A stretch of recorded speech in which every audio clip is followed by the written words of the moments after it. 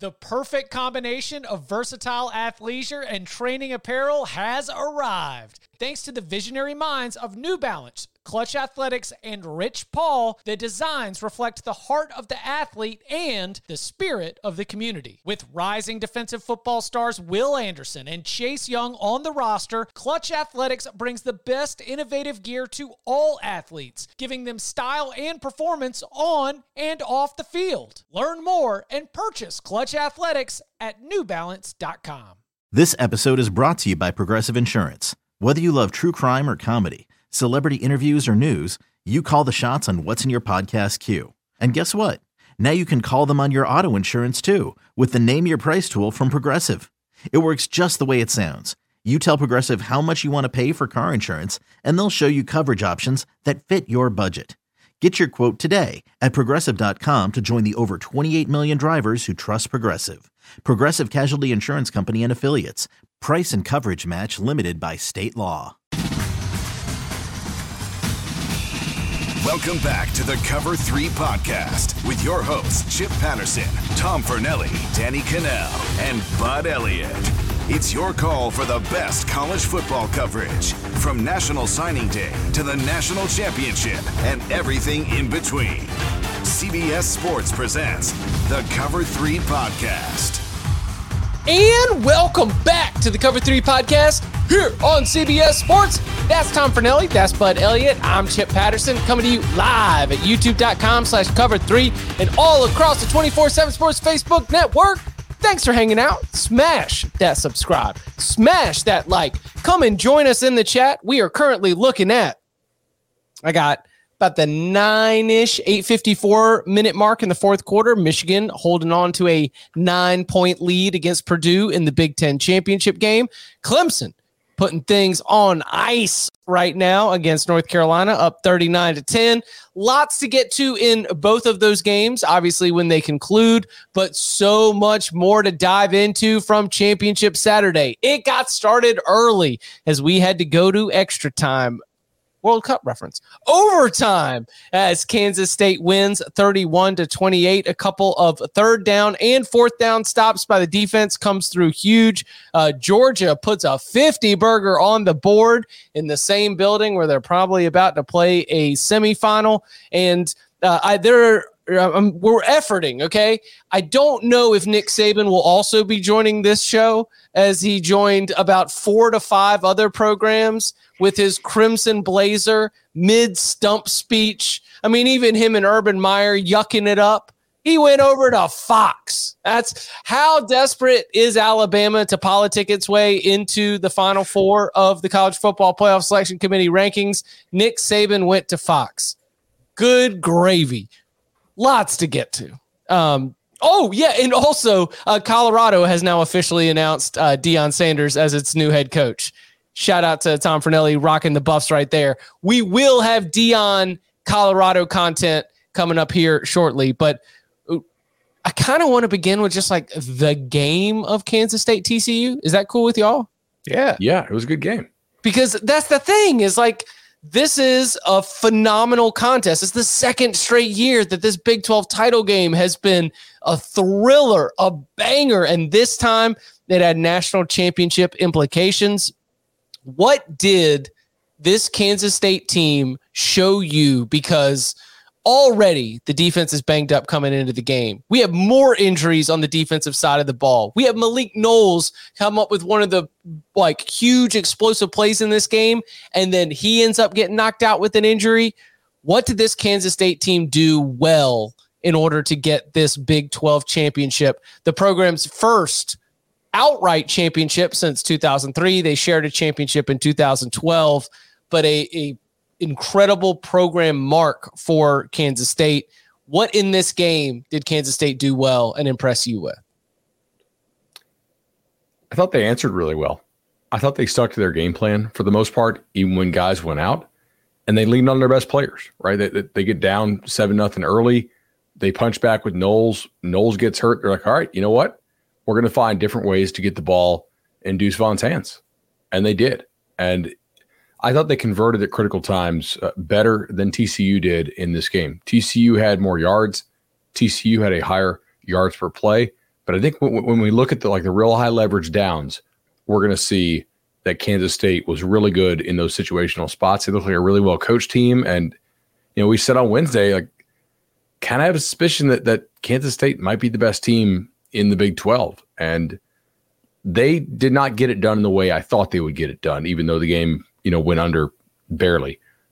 Because they only had, I think 2 tackles for loss and 1 sack. And I thought their defensive line would make a bigger impact.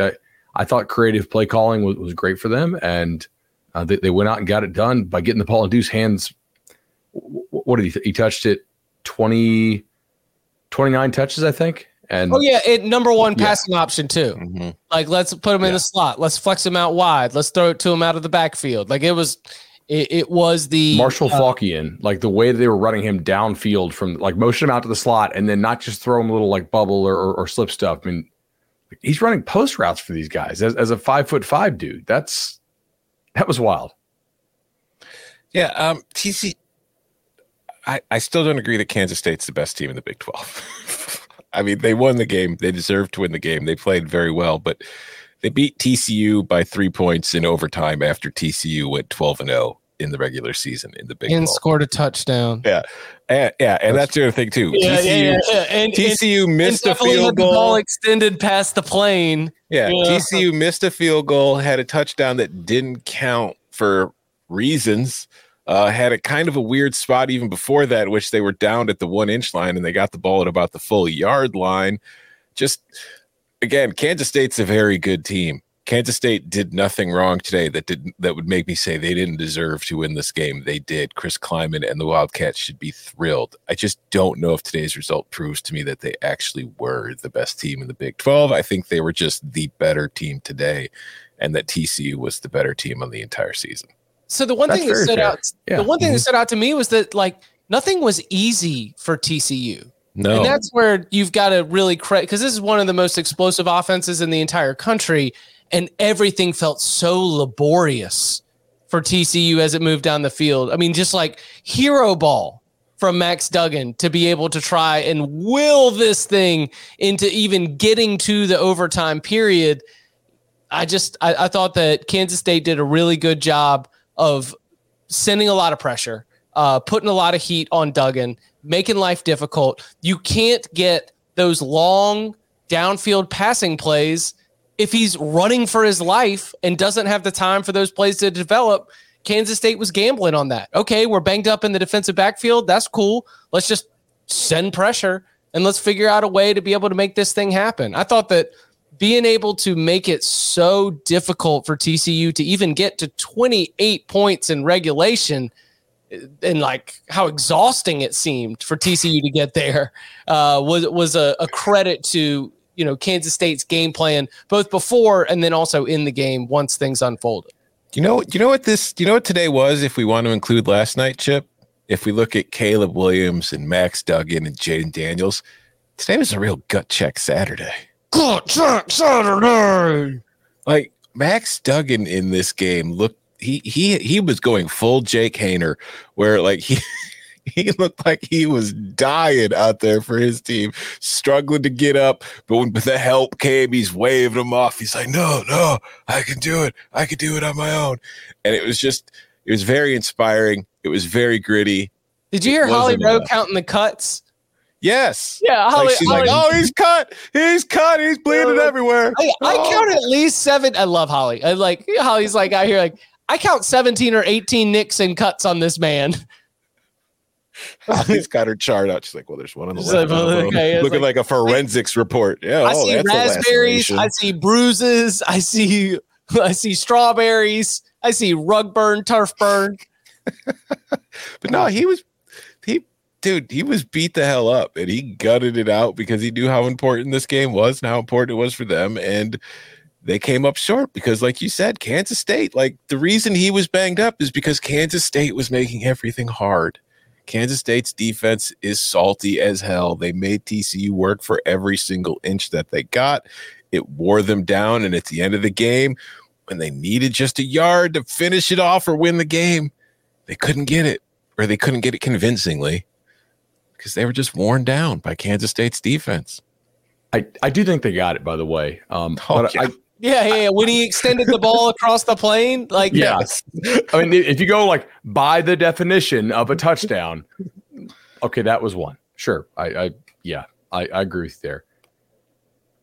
I will say I don't hate the play call, other than the fact that like you are so close to the goal line. I would like to see a sneak there, or at least like the option for the sneak. That on the one, it did look to me like he had a natural bubble over like between the guard and center there, because they really weren't playing somebody shaded right over the center. So I thought maybe you could sneak that in there. But I do want to point out, like, Kendrick Miller has been an excellent short yardage back all year. Go watch the Baylor game, right? Go watch the Texas game. Miller, when they needed short yardage stuff, was really pretty damn good for them all year. So I don't hate putting the ball in his hands. Oh, you mean like as opposed to the Duggan sneak, which was the sort of like refrain was like, why don't you just let your big old thick quarterback get up in there and just sort of stuff it and see if he can, take care of business? Because he was dying and he was exhausted. So forget that part. We are going to do some more like college football playoff / rankings predictions a little bit later on in the show. But since we just discussed it, TCU still in, right? Yeah. Yes. Okay. TCU has 2 better wins than anything Alabama has, at least, maybe 3. TCU's loss is also better than either of Alabama's losses. It's a loss to a team it beat already. Correct. It's a loss to a team it beat. It's a loss in overtime by 3. The Tennessee team that beat Alabama got its doors blown off 3 weeks later. Okay. The Tennessee team, or the LSU team that beat Alabama, went on to look like crap against Arkansas, to lose convincingly against the terrible A&M team, and then get its doors blown off by Georgia. That kind of stuff is out of Alabama's control, but what is in Alabama's control is beating those teams or not, and they didn't do it. Like, they don't have good wins. By the power ratings, which was Nick Saban's argument tonight, Alabama is going to be power rated over TCU. In mine too, by the way. And I've had to manually drop them some because I'm tired of losing money on Alabama on these, these big games because Vegas has them overrated. I do too. Here's the thing though. Even if you want to take those power ratings, use those power ratings as the rating that you use for team quality, and then put that in your resume model. What you're going to find is that TCU comes out way ahead because Bama just does not have the wins this year. Like, this is not the test case for the committee to throw the first ever 2-loss team. And I would be absolutely floored tomorrow, and not like an outrage standpoint, but just like I would be shocked if they put the Alabama in over TCU. Also, if the college football playoff is just going to consist of teams that have high power ratings who we think are capable of winning a national title, well, then let's just pick the 4 teams in August, because we got a pretty good idea who they are, and we just won't play the regular season. We'll just play the playoff in August and call it a year. Do you know who would have been in on some polls? The year? Aggies. The Aggies, yeah. Yeah. How would that have worked out? Right. And like the thing with the power ratings is the best power ratings are always going to incorporate priors from last year and the year before, and honestly a little bit of 3 years ago too. And they're never going to take out fully the recruiting rankings. But for this year, like, this is the national title year of this year, not of some amalgamation of the prior 4 years all mixed and matched and get the right weighting on it. I don't really care how good your recruits were if I'm picking the teams to play in the playoff for this year's national title. I care how well those recruits played in the 12 or 13 games that you played. So there's a simple path. Oh, sorry. Oh, go ahead. Let's just say there's a simple path to reach the college football playoff. Play your games and don't lose any of them. If you lose one, you could still make it. You got to hope for, help elsewhere. You lose twice, shut up and live with it. Period. So Nick Saban's arguments included provide context for what happened early in the season. And number 2, how good are you at the end of the season? To which I ask, how good was Alabama at the end of the season? Not great. I mean, not one of the 4 best teams in the country. I mean, they finished with 3 wins, sure, but you got to throw out the Austin Peay game. Oh, no, you can't. I mean, they were dominant in that performance, Chip. You can't overlook Austin Peay. That's a solid FCS program there. Iron Bowl was a team with an interim coach. But I mean, even the performance, right? Like, let's just judge Alabama against its standard. What'd they win by 23? Yep. Mm-hmm. I mean, honestly, like Arkansas winning at Auburn by a similar score. Auburn punched one in very late on the road. I mean, before Auburn was crazy banged up. It's just as impressive. They don't have the good wins. Who is Bama's best win this year? It's Texas. Okay, so by 1 on the road against Texas' backup quarterback. Mm-hmm. TCU has TCU beat by 7 on the road against Texas with its starting quarterback. Yeah. So all right, and that's not even by the way, that's not their best win. No, I think their best win is probably Kansas State. Yes. So what about the TCU Ohio State debate? I was not aware we were going to have this debate. What do you mean you were not aware? Like, do you mean like who should be in or who should be higher? Who should be higher? Like if we were going to go ahead and then we're going to say, all right, so USC's out the paint. We have made the Alabama argument, even despite, TCU losing. TCU is still going to be in the top 4. So who goes to before we pivot to the SEC championship where Georgia put 50 burger on the board? Who wins that one? Because those are 2 1-loss teams. TCU has 12 wins. Ohio State has 11 wins. TCU, easy. It's got better overall wins. It's got a stronger strength of schedule. It has 1 loss by 3 points in overtime to a team it beat in the regular season. Ohio State's lone loss was at home by 3 scores against a team missing its best player on offense. Ohio State has no argument to be ranked ahead of TCU. TCU played in its conference championship. Ohio State didn't even win its division. Yeah, Ohio State should be 4. I think Tom just nailed it. Yeah, I maybe not quite as clear as what Tom has, but ultimately, I think he's right on this, right? I don't know that I have that much to add if you think about this in that way.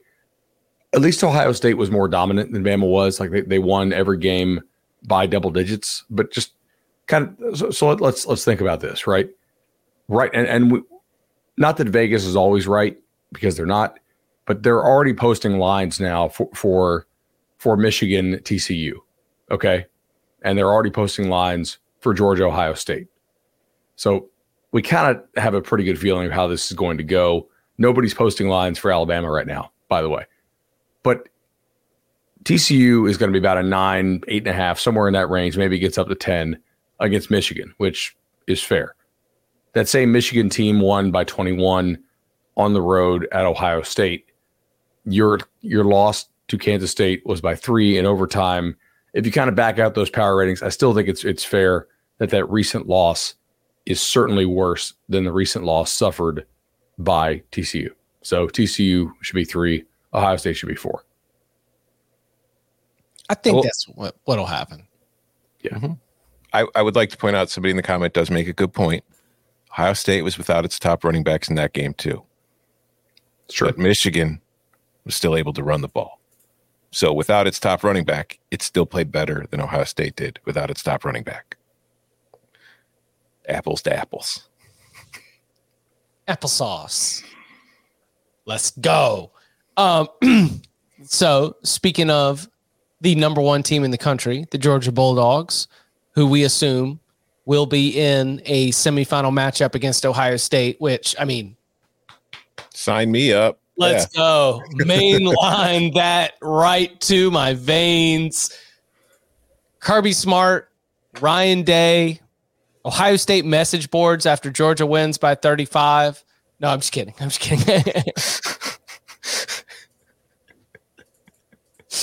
Only because it was here on the Instant Reaction Show that we really got to dive into the Ryan Day issue. I feel like we were ahead of it and everybody else kind of followed suit in terms of understanding how ridiculous that got, to the point where I even seen out here in these streets what about Mike Vrabel?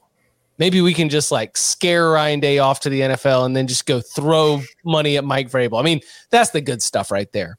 But you know what though? Like I don't think it's happening. But Mike Vrabel would kill it if he got the Ohio State job. Yeah, 100%. You want to talk about a team that's always going to be tough. You want to talk about a team that is not going to get bullied. Like we always talk about the pendulum swinging and the pass the chalk and the ways that all these things influence each other. If Ohio State gets bullied one more time by Jim Harbaugh's Michigan, they're going to go get Mike Vrabel and they're going to stop recruiting 5-star wide receivers. Mm-hmm. They're just going to go back into mash you mode. That's what's going to happen. I hope that everyone has enjoyed this modern approach that Ryan Day has brought to Ohio State, because that is going to go right back in time the second that they lose one more game to Jim Harbaugh's Michigan, if it happens in bully fashion like it has the last 2 times. So Georgia puts 50 on the board against LSU. LSU a little bit spunky. Nussmeier comes in there and gets YOLO. A couple.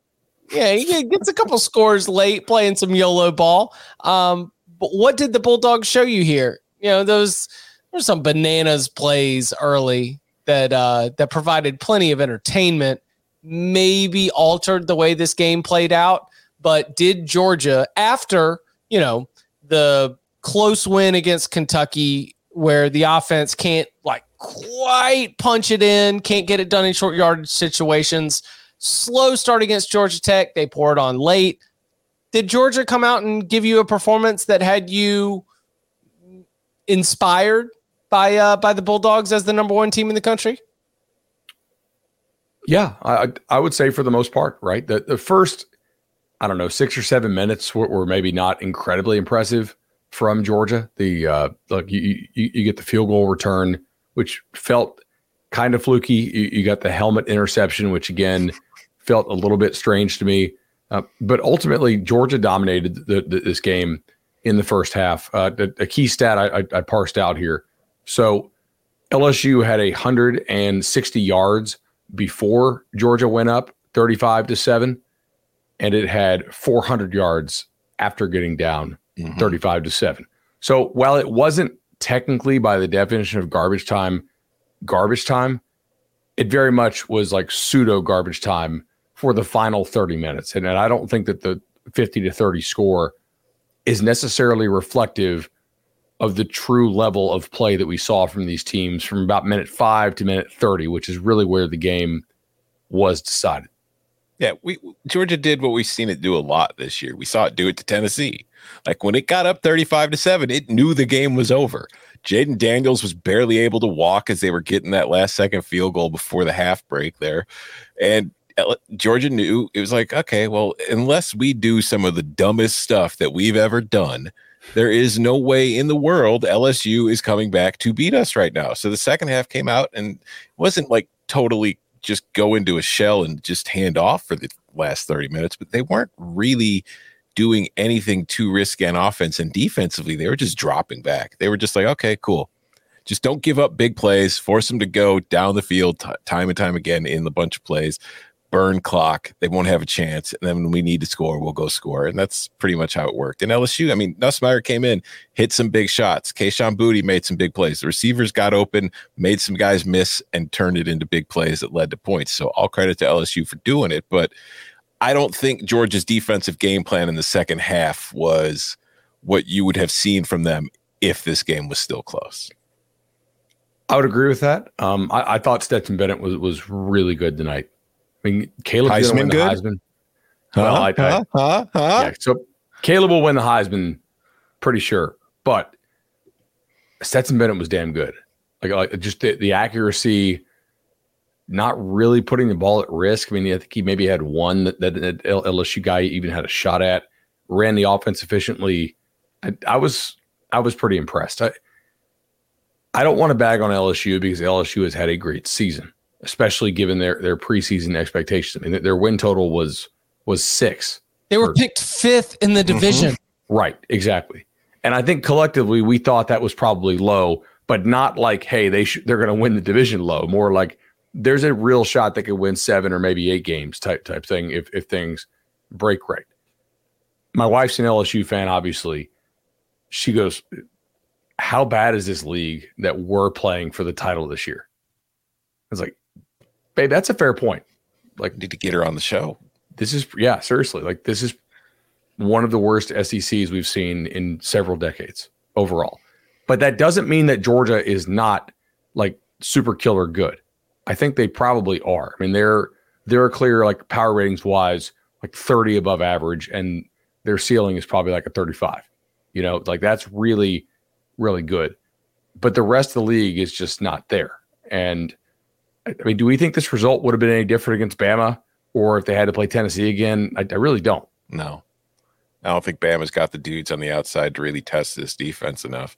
I mean, that's, I think, the one thing that LSU has that Alabama doesn't, that could give them somewhat of a chance in this one. But as far as Georgia, like I was doing HQ halftime for SEC, and, Tommy Tran mentioned on it how they went from, I think it was like minus 160 to win the national title earlier today to minus 130 after TCU's loss, because then we knew Ohio State was in, or I don't know.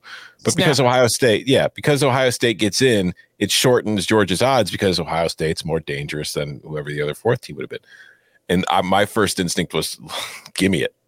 If I can get Georgia at better odds than I could have this morning, because they're still the best team in the country. And just thinking about, like you mentioned, Chip, kind of as a joke, like just thinking about what Michigan did to Ohio State. If Ohio State's got to play Georgia in the first round, I think Ohio State can give Georgia problems. But I do think Georgia can also bully Ohio State. And I think Michigan is a very good team if it gets past TCU.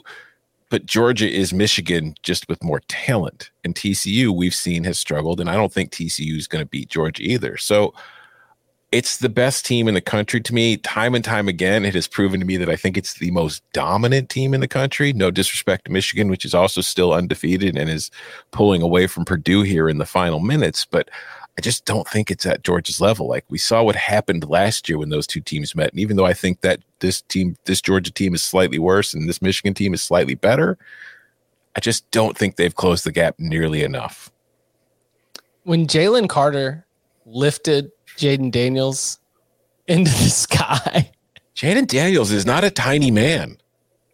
No, I mean, he's skinny, but he's not short. It was like, that ref, just blow it.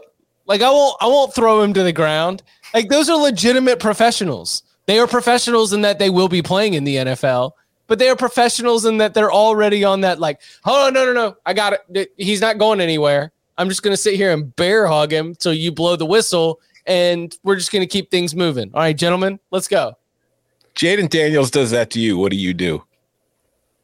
If Jaden Daniels like bear hugs me and lifts me in the sky, it just starts holding you in the sky like you're like his toy.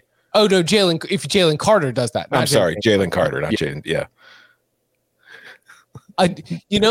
Actually, my instinct would be to thrash, which would only make it worse. I understand that it would only, rest in peace, Chip. Yeah. Like, your options are to go limp or thrash, and I will tell you that I would rather thrash and just end it faster. But at least if you go limp, it might just put you down. Yeah, that's true. No, I 100% understand. But I'm a thrasher. I can't help it. Just kind of instinctive right there. I would just be like, is there anything else I could do for you, sir?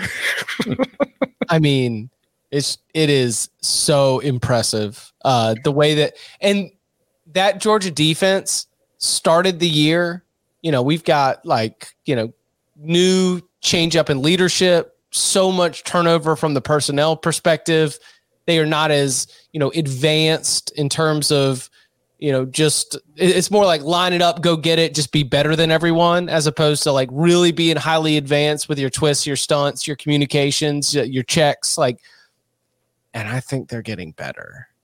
I think they are adding to their repertoire as they get here late in the season. And we're going to give this team a month off, not a month. We're going to give this team 28 days off to prepare for Ohio State. I think they're going to be just fine. Ohio State's got a killer offense, but I think they can cause some problems for the Buckeyes. If we're going to nitpick it, LSU's receivers did have some success against Georgia's corners. So I do think Ohio State has better receivers. If JSN decided he wanted to play, that would be, huge. I don't think that's going to happen, obviously. But I'm not sure that Georgia's corners are as good as they've been in prior years. So maybe Ohio State can get them some there. I do think that Georgia probably has to blitz to get pressure on Ohio State, which means you may get some more of those one-on-ones. I don't know that Georgia's pass rush is all that good. We've talked about their non-blitz pass rush, just to be clear. I think Georgia's blitz packages are freaking awesome. And I do think that Ohio State's offensive tackles are better than LSU's. LSU's are freshmen, and they got exposed some tonight. This afternoon, I guess. Ohio State's are not bad.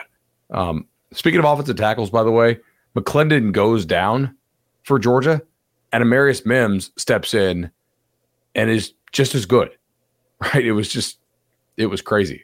He just bullied everybody out of the way. The physicality Georgia plays with, it does look different from every other team out there, basically. Michigan occasionally plays that, but I think Georgia does it more often.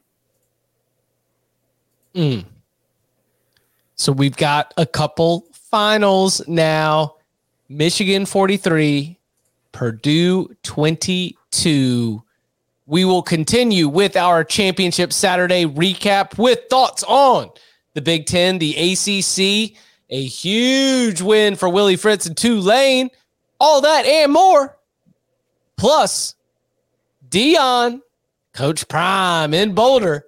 Thoughts on that? Next. Robert Half research indicates 9 out of 10 hiring managers are having difficulty hiring. If you have open roles, chances are you're feeling this too. That's why you need Robert Half. Our specialized recruiting professionals engage with our proprietary AI to connect businesses of all sizes with highly skilled talent in finance and accounting, technology, marketing and creative, legal, and administrative and customer support. At Robert Half, we know talent. Visit roberthalf.com today. When you need mealtime inspiration, it's worth shopping Kroger, where you'll find over 30,000 mouth-watering choices that excite your inner foodie. And no matter what tasty choice you make, you'll enjoy our everyday low prices, plus extra ways to save, like digital coupons worth over $600 each week. You can also save up to $1 off per gallon at the pump with fuel points. More savings and more inspiring flavors make shopping Kroger worth it every time. Kroger, fresh for everyone. Fuel restrictions apply. So the final in Indianapolis means back-to-back 0-9.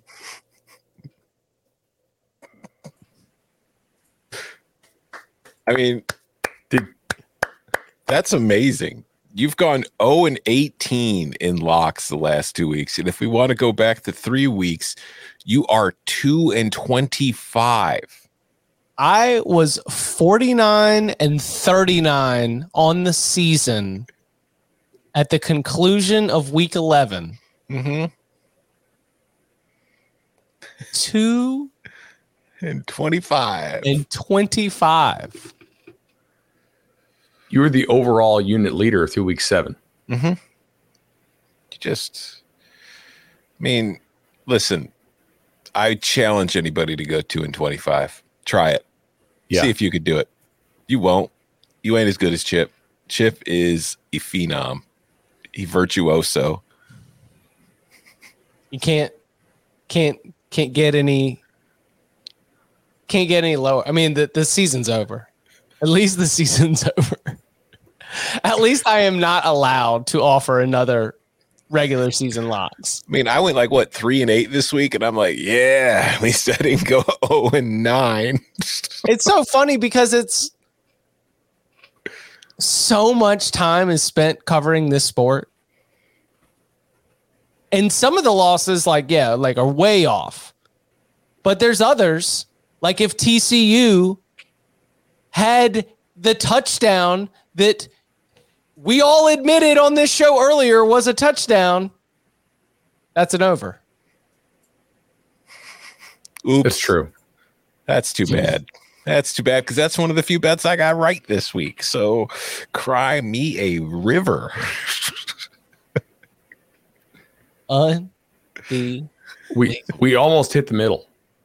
Yeah, it's true. We almost, because they would not have kicked the extra point. It would have been if Kansas State had scored a touchdown and it was just like right there at 62. Yeah, I know.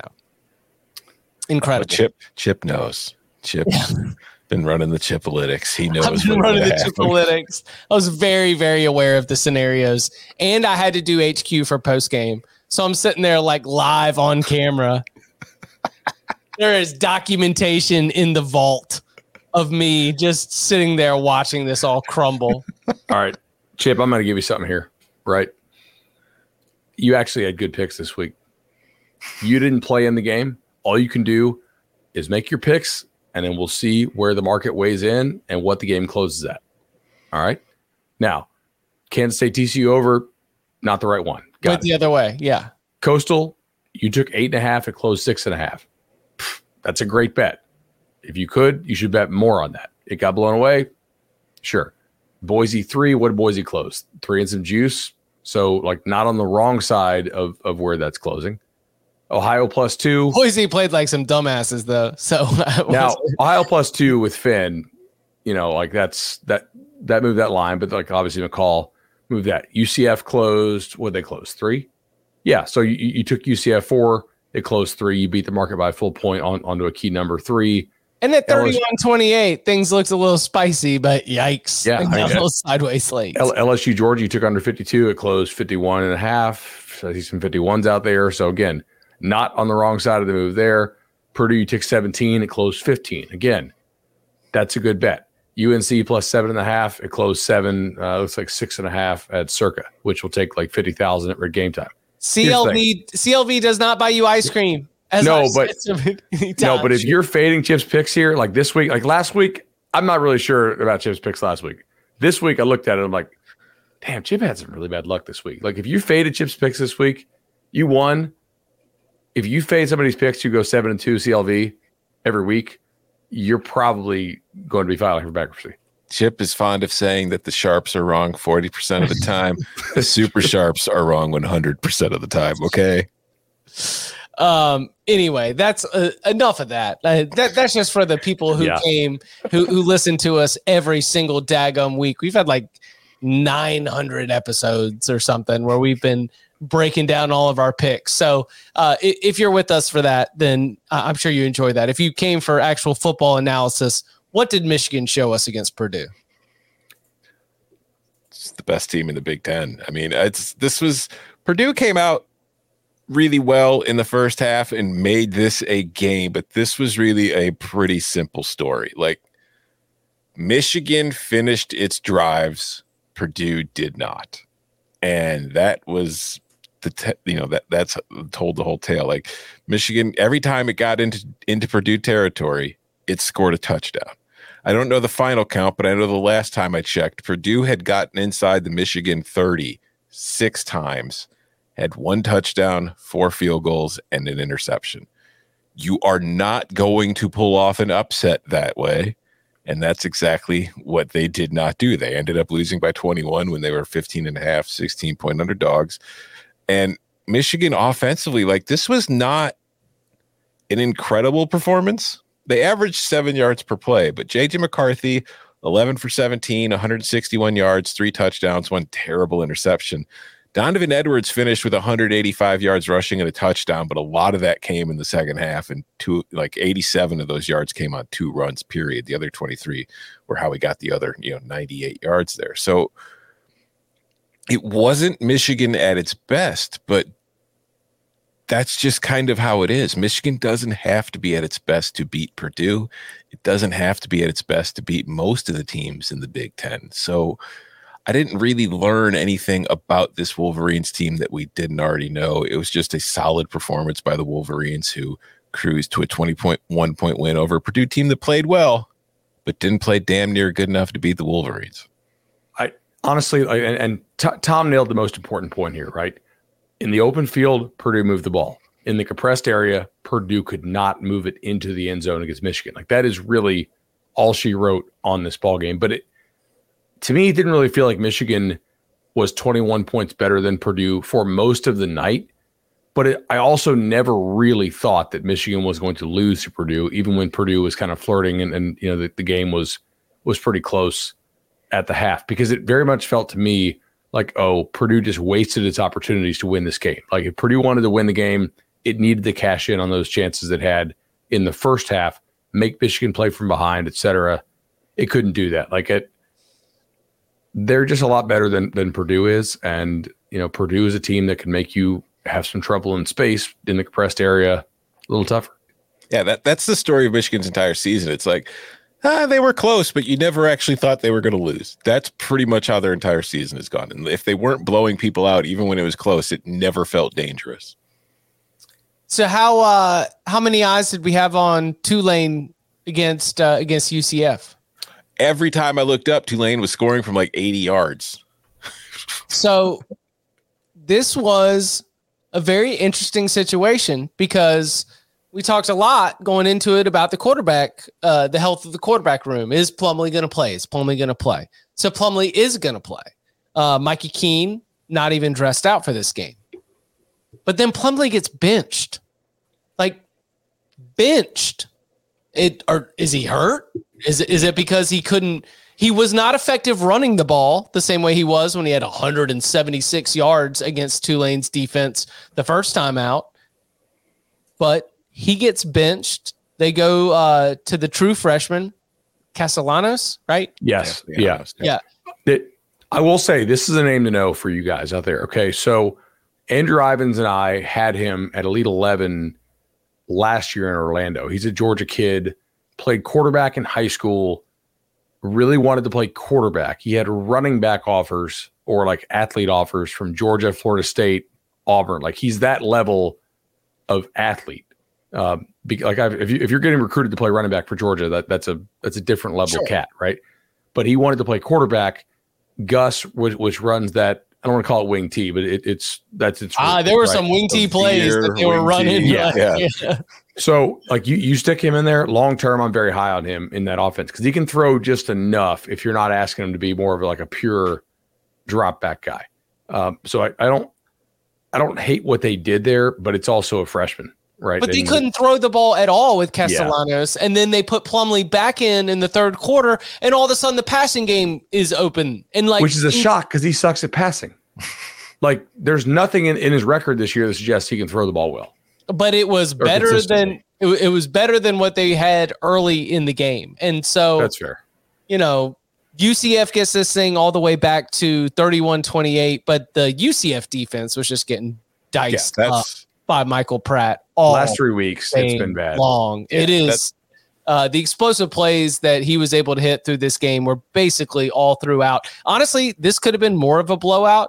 Tulane just had a couple of turnover on downs in UCF territory, a couple of turnovers, a lost fumble, and an interception. Tulane won this game. They had 631 yards of offense. They had only cracked 500 once this season, and it was against South Florida. Chip, they had, stat broadcast says, regardless, 648, 631. They did it on 60. They did it on 64 plays, one of which was a kneel down. They averaged a first down per play, 10.1. And that's the thing. I don't care who UCF's quarterback was. Tulane had a passing play of 54 yards, of 43 yards, of 73 yards, of 60 yards. They had a rushing play of 60, a rushing play of 56. It doesn't matter. There was no beating Tulane when your defense is playing like that. And UCF's defense, for the most part, for the beginning of the season, had been playing very well. And it just kind of, I don't know if they've had injuries they've been dealing with or what, but they fell off the face of the earth the last few weeks, and it just kind of all culminated today. They got steamrolled.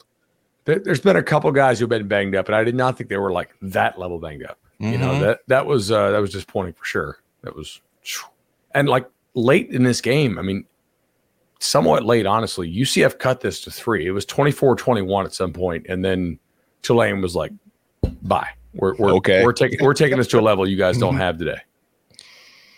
If Cade Klubnik had been the quarterback for the regular season finale against South Carolina, is Clemson in the college football playoff?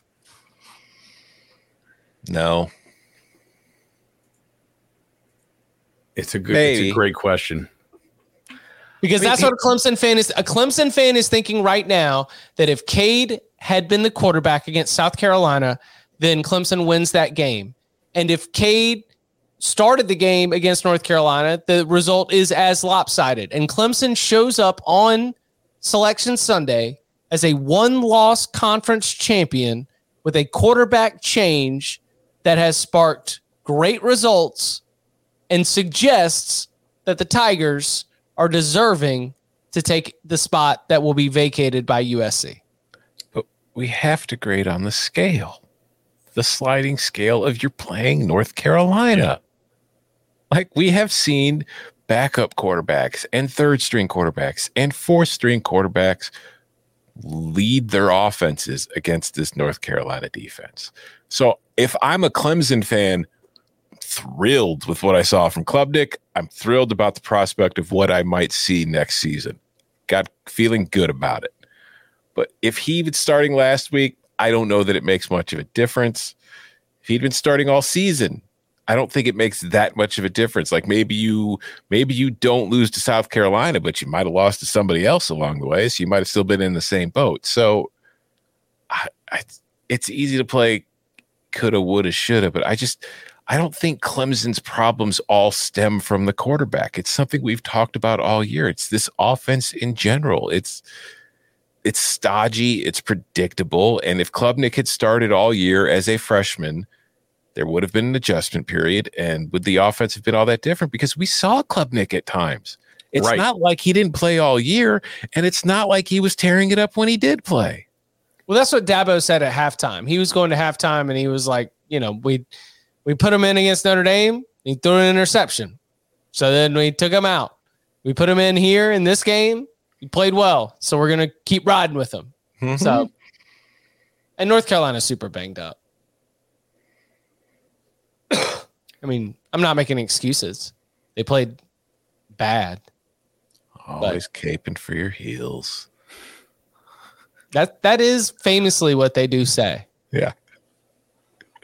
Always caping for my beloved heels and their Conference USA defense. Carolina's Conference USA defense. There's some Conference USA defenses that would take offense to being compared to Carolina. I was going to say, let's power rank Conference USA defenses and figure out where we would put North Carolina. Fine. Let's do it. Do you know what the real jerk move is? And this is right like, here.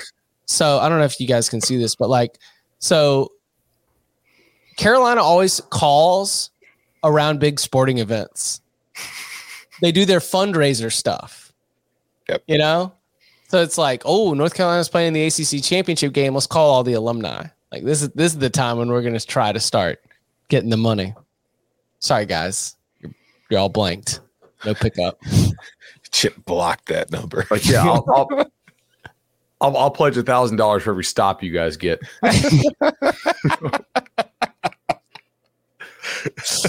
All right. Defenses in the CUSA that I have as clearly worse than Carolina.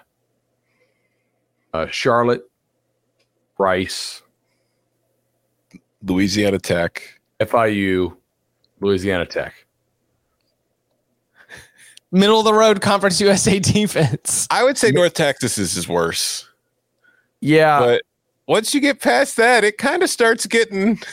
I kind of have him that North Texas, Middle Tennessee range. Yeah, you got to start thinking about it, which is not a good sign. When you're do you know who is like probably having a drink tonight and be like, wasn't totally my fault?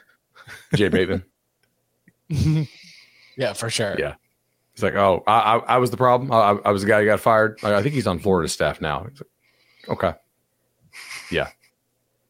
So Hunter Johnson was 5 of 5. Hunter Johnson was 5 of 5 against Carolina's defense tonight. He's like 50 years old. Yeah. Coming up on the other side, more of our championship Saturday takeaways, plus expectations for Deion Sanders at Colorado, and more next. Now streaming on Paramount Plus. You ready, Bob? Well, all right. Audiences are raving. Bob Marley is electrifying. It's the feel-good movie of the year. You dig? Bob Marley, One Love. Rated PG-13. Now streaming on Paramount+. New CBS Sunday. You collect rewards, right? This is how I make my living. When something is lost, everyone's looking for something. He finds it. You strong swimmer? So-so. So-so's okay. Justin Hartley stars. How you survive, you make quick, smart decisions, and you never let panic take the wheel. Sounds cool. It is cool, actually. Very cool. Tracker. New Sunday on CBS and streaming on Paramount+. Elsewhere, Troy gets it done. They finish out an 11-2 season with a 45-26 win against Coastal. I look, Grayson McCall played, but he didn't look right.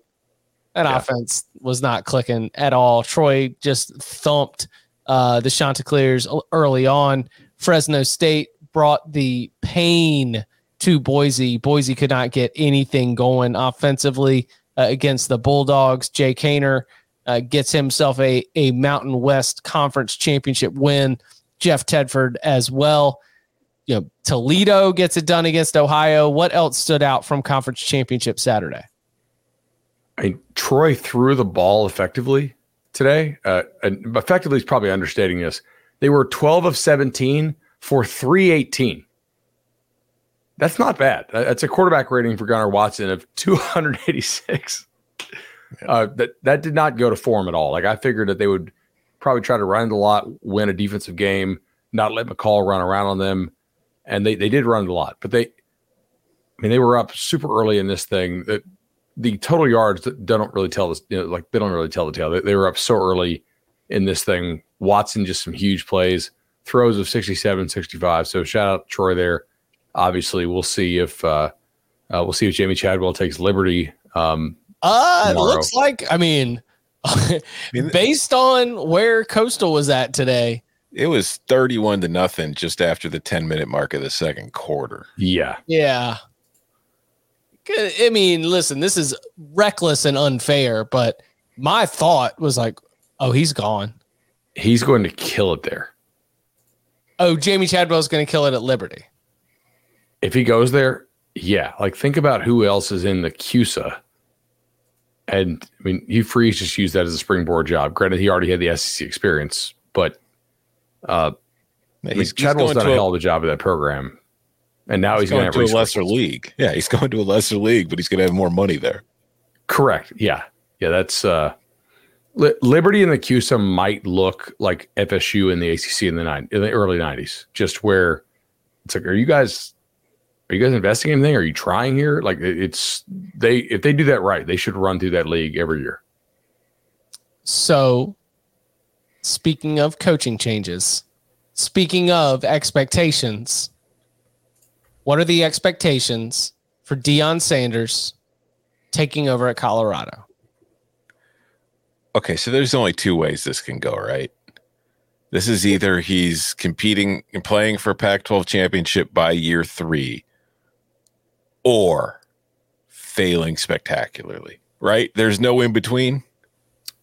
No, because I think that you can very quickly get to a middling. I think that the roster work that can be done by Deion Sanders, both in terms of who he brings with him, the recruiting that he can do out of high school, not necessarily immediately, but at least in a 2 to 3 year window, and what he can do in the transfer portal, mean that this Colorado program can so quickly jump 3 to 4 programs in the Pac-12 and get to a win 3 to 4 conference games a year type position. Like, I think that Colorado immediately can jump into bowl contention. And I think that it'll be very difficult to get Colorado to the point where you are then jumping ahead of the teams at the very top of the Pac-12. I just think that with Cal, with Stanford, and I love Arizona, but I think that there is a softer underbelly that Deion Sanders and the personnel work that he can do with this roster, he will be able to jump the Buffs out of the basement and at least into that middle group immediately. But I don't know how much he's going to be able to do in the transfer portal at Colorado. So this is interesting, right? On Friday, Adam Munstertiger, right, who runs Buff Stampede, our 24/7 Sports Colorado site, does a really good job. Like it's hard to find consistent quality Colorado coverage out there, and they do a nice job. I do want to give them a shout out. I was talking to him, and it's like, because he asked me for some quotes for an article he was writing, because he figured it would be Dion. I think he had some good sources on that. And I said, like, I need to know before I give you these quotes, can Colorado get transfers in? Because everything I heard was that it was very difficult for them to get transfers in, and that roster ain't close to competing. So he's like, yeah, from what we've been hearing, they are going to have some changes in terms of who they allow in transfer wise and make the process a little bit easier. And I said, okay, well, in that case, I think Dion will probably take 15, maybe 18 transfers in year one, right? Like that's pretty clear. And if you look at it, Dion got a lot of praise for recruiting well at Jackson State, and he had some extremely high-profile wins, like Travis Hunter. However, I think every starter on the offensive line, or everyone but one, I looked at it this morning, they were transfers down from FBS, most of them not Power 5, at least FBS down to the SWAC, which is a pretty bad FCS league, right? If you look at kind of the power ratings that like Sagarin and those guys put out there. Jackson State is the exception within that league because they have a whole bunch of former FBS players all of a sudden playing in the SWAC as transfers. How many high-quality P5 transfers who want a fresh start, who want to come play for Dion, will go play for him? I think there will probably be a decent number. But I don't know that the success he had at Jackson State as far as like dominating the league or just – can you out-talent everybody? Or can you out-talent like Cal? Sure. Stanford? I'll believe Stanford's going to change when I see it. So I think Colorado could get better than Stanford pretty quickly. Also, Stanford's having a mass exodus. I don't know if you guys have seen this like last 3 days. Stanford's roster is getting cooked. But Colorado could jump ahead of Washington State. Colorado could jump ahead of Oregon State. I don't think it'll happen immediately. I don't think in 1 year. No, not in 1 year. But I'm saying, like, if we want to try to do a 2 to 3 year, like, what is the ceiling for Colorado? I have respect for what is happening right now. Like, year one, Dan Lanning at Oregon is impressive. Year one, Kalen DeBoer at Washington is impressive. But they inherited much better situations. Right, but I'm just saying that it's like to assume that, especially in a divisionless Pac-12, that Colorado is going to jump right to Pac-12 championships. I do think that is getting ahead of your skis, but I do think it's not going to be hard to at least jump into the place where you are not in the basement anymore with Deion Sanders. So we assume he's taking Shedeur, right? Yes, and Travis. Okay. Do you think he has to re-recruit him? You sure on Travis? No, I'm not sure, but you said you assumes. Like, my assumption is that we're going to look at Hunter, we're going to look at Sanders, we're going to look at probably like 2 to 3 other players all leaving with Deion to go to Colorado. So, like, I don't know that these Jackson State offensive linemen can play at Colorado, right? Like, a lot of them couldn't play at Louisiana Monroe and Texas State level programs. The SWAC is just such a lower level league compared to even like the bottom Sunbelt teams, right? I mean, this Jackson State team last year, they lost to Louisiana Monroe, right?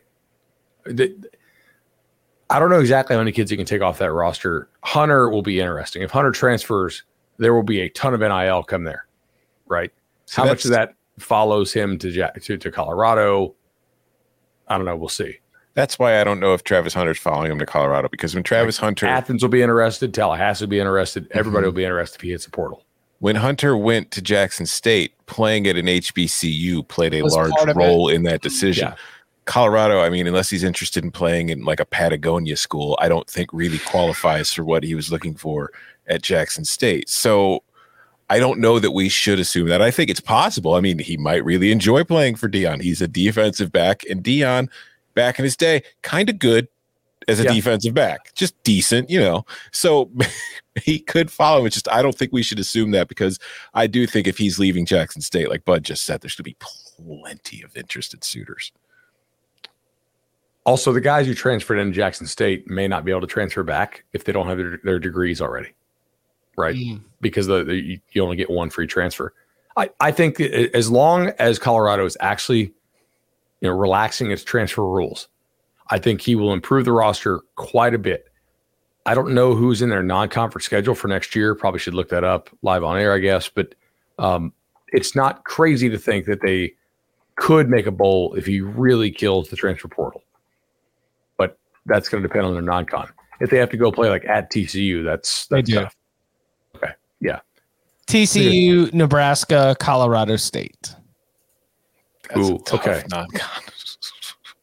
Yeah, I mean, in that case, I would be surprised if they make a bowl next year. But I think they'll be more competitive. I mean, they're a bottom 15 team in the country this year, guys. Yeah, they are currently number 2 in my bottom 25.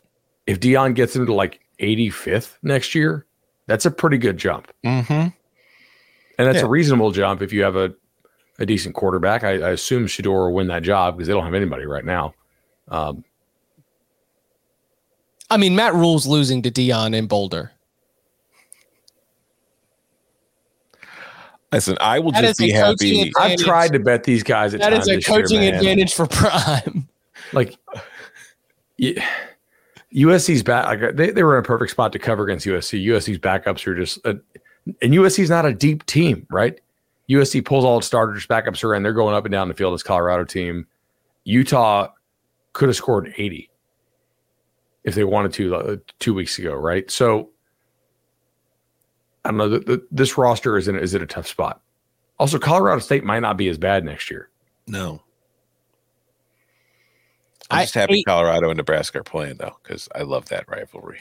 I want to see how he does with high school kids, by the way. Yeah. Like, can you get high school kids to Boulder?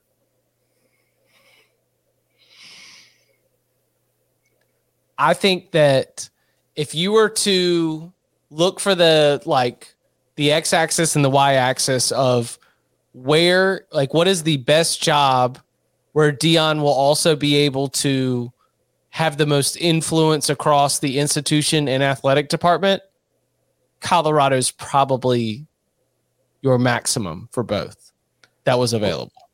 Is Deion Rick George's 4th or 5th football coach? So Darrell, Tucker. Did Rick George hire Mike Mack? I think so. So it's like his 4th or 5th coach. I do not think that I think that Deion at Colorado is able to establish what he wants to establish in a way that he might have faced more backlash at Cincinnati. The expectations at Cincinnati are also a lot tougher, right? Like, if Deion doesn't work out at Colorado, it's very easy for Deion to say, "Hey, man, I know what I'm doing. I won 22 ball games in 2 years at Jackson State. I turned that program totally around. Colorado was just a hellhole when I got here, roster wise, and it's very tough given the restrictions that we have here. He has an easy out. Cincinnati, if they lose, it looks bad because Cincinnati's been dominating its league for quite a while, and now they're going into a much tougher league. And Cincinnati has had success under multiple head coaches in this century. Do we think Cincinnati was like legitimately a choice for him here? I don't know, but if I thought it was more like Colorado USF, and then Colorado went to $5 million allegedly, and then like if the money was similar, I think he goes to USF. Oh, and USF just got Alex Galesh. Mm-hmm. That's done tonight officially. Yeah, I don't know if it's official yet, but that's very interesting. I mean, like I figured they were going to go for a guy with head coaching experience. They just took an offense coordinator prior from an orange team, right? But they'll score points. I think that whole coaching tree is trying not to call that the Briles offense anymore for obvious reasons. Like if I worked for that coaching tree, I can't wonder why. And I don't think Galesh ever worked for Briles. Like, so I don't want to tie him to that. Right? They want to call it the veer and shoot now. It's probably fair to do so. Like Heupel never worked for him. Right? They run the same scheme. So that thing, wherever it goes, seems to score points almost always. And unlike like the Clemson offense, which does not seem to score points wherever it goes. So I do think USF will score points. I just don't know enough about Galesh to say if he'll do a good job with all the other things that come with being a head coach. What were the other options? They were just all in on Dion then, because like the way these dominoes are falling sounds. I was thinking maybe Tom Allen, if he wanted to restart the clock, if they have another year like this, are they really keeping Tom Allen around for 24? I don't know. I mean, I don't know how it's. I don't know what the situation is there, honestly, with that going forward. I think that I would advise he wins a couple more Big Ten games next year at a minimum, just to be safe. So when we gather together tomorrow after the release of the college football playoff semifinal matchups, what do we think it looks like? Georgia, Ohio State, Michigan, TCU. Michigan, yes. TCU. Mm-hmm. Georgia, Ohio State in the Peach Bowl, Michigan, TCU in the Fiesta. And if there is any surprise, what is it? I won't be here. I don't think we have a surprise. I don't know. I mean, the only thing that would surprise me is if USC shows up in the top 4, because I really do not think Alabama has a shot, no matter how much people want to pretend it does. You had some people stumping pretty hard. I mean, obviously Saban, but I don't know, Chip, maybe seeding, right? In that maybe there's some people in the committee room who think Ohio State over TCU, we should not reward Georgia with making them play Ohio State. Let's not have a national championship rematch. Let's have the rematch be in the desert. Let's run that back. And the winner of that goes and plays the winner of Georgia TCU. Maybe we could have that. I could see that happening, I guess. Yeah, I mean, I mentioned last night that maybe they put Ohio State at 3 simply for ratings in the semis. Just to say Ohio State, Michigan, Fiesta Bowl, New Year's Eve. Yeah, because the title game's doing numbers no matter who plays in it. At least this way you can maybe juice a semi. Yeah. Lazy take here. I don't even want to expand on it. But as we sit here at the end of Conference Championship Saturday, there's 2 13-0 teams. It would have been a really good BCS. Oh, you don't say. So like every other year, you could have just put 2 teams in and been done with it. Crazy. Let's just let Georgia and Michigan play. Yeah. And let's just have the winner be the national champion. Think of all the headaches we'd have saved ourselves. Oh, but the money. 2 over 4, 12 over 4, 8 over 4. Fine with it. I just think 4 is a bad number. Like, not to go to that debate again at 12:30 tonight, but I don't mind the BCS. It generally worked. Mm-hmm. Too late. Like once every decade, you had a third team that could cry that it maybe deserved a shot, and it was a legitimate cry, but I would take that over this every single damn time where I have Alabama fans crying because their 2 lost teams going to get left out. Okay, I will say, if we do have video, did you all see the viral video of the Ohio State fan who threw the bottle at the wall when Ohio State was introduced as the number 5 team in the rankings release video from this past Tuesday? Yeah. So it's sitting there and they show it on the screen and they're like number 6 and they flash it on the screen like number 5, the Ohio State Buckeyes. And you just hear this glass shatter as a bottle got thrown against the wall on the penultimate playoff rankings. And if we get to see some televisions get punched and bottles get thrown over Alabama being introduced as dramatically as number 5, I'm not happy for the violence in these households, but I might laugh. Not a lot. I mean, I'll probably throw a bottle if Alabama shows up at 4. I know that will happen. Yeah. We'll see. Again, we will be back on Sunday. Once we have the semifinal set, we'll do a quick little preview of both of those semifinals matchups. Then on Monday, we will have some full reaction. Tom Fornelli, for those of you who've been with us for a while, you know that this man pores over the bowl schedule and puts together the comprehensive, the authoritative ranking of every single bowl game. So that will be Monday's show, our official bowl rankings on the Cover 3 podcast, courtesy of Tom Fornelli, our favorite matchups, the ones that we're very excited about.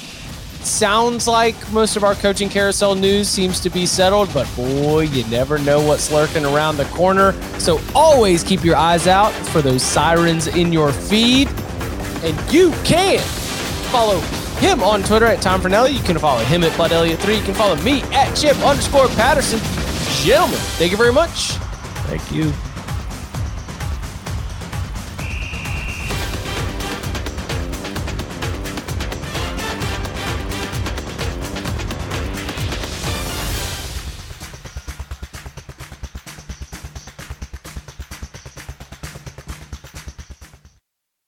From the world of Sonic the Hedgehog, a new hero arrives. I am ready. Is there anyone stronger? No. Tougher? No. Funnier? I do not make jokes. I make warriors. Knuckles, now streaming only on Paramount Plus. Yes!